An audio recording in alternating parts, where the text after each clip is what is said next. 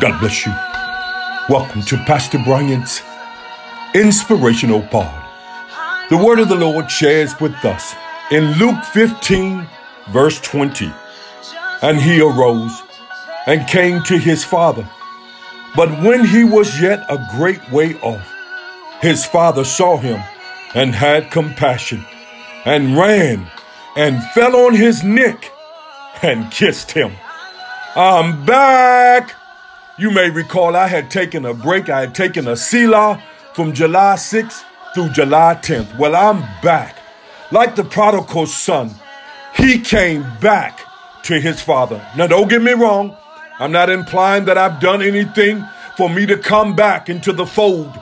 But the same application is applicable. There are times in which we need to go back. Look, there is so much rich information that is shared in this one verse of scripture that I just shared with you. First and foremost, always be willing to get up. In other words, the Bible said he arose and came to his father.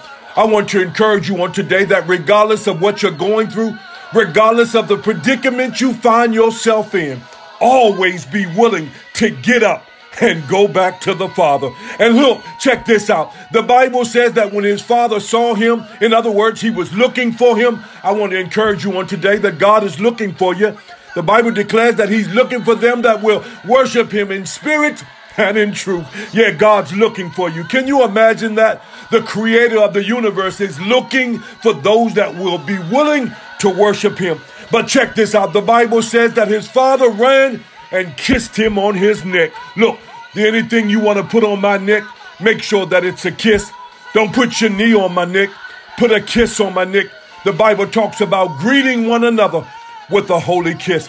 And so I want to encourage you on today that regardless and in spite of what you're going through, you need to get up and tell the enemy, I'm back. No weapon formed against me shall prosper. Every tongue that rise up against me shall be condemned. God bless you. Until next time, I'm in his service.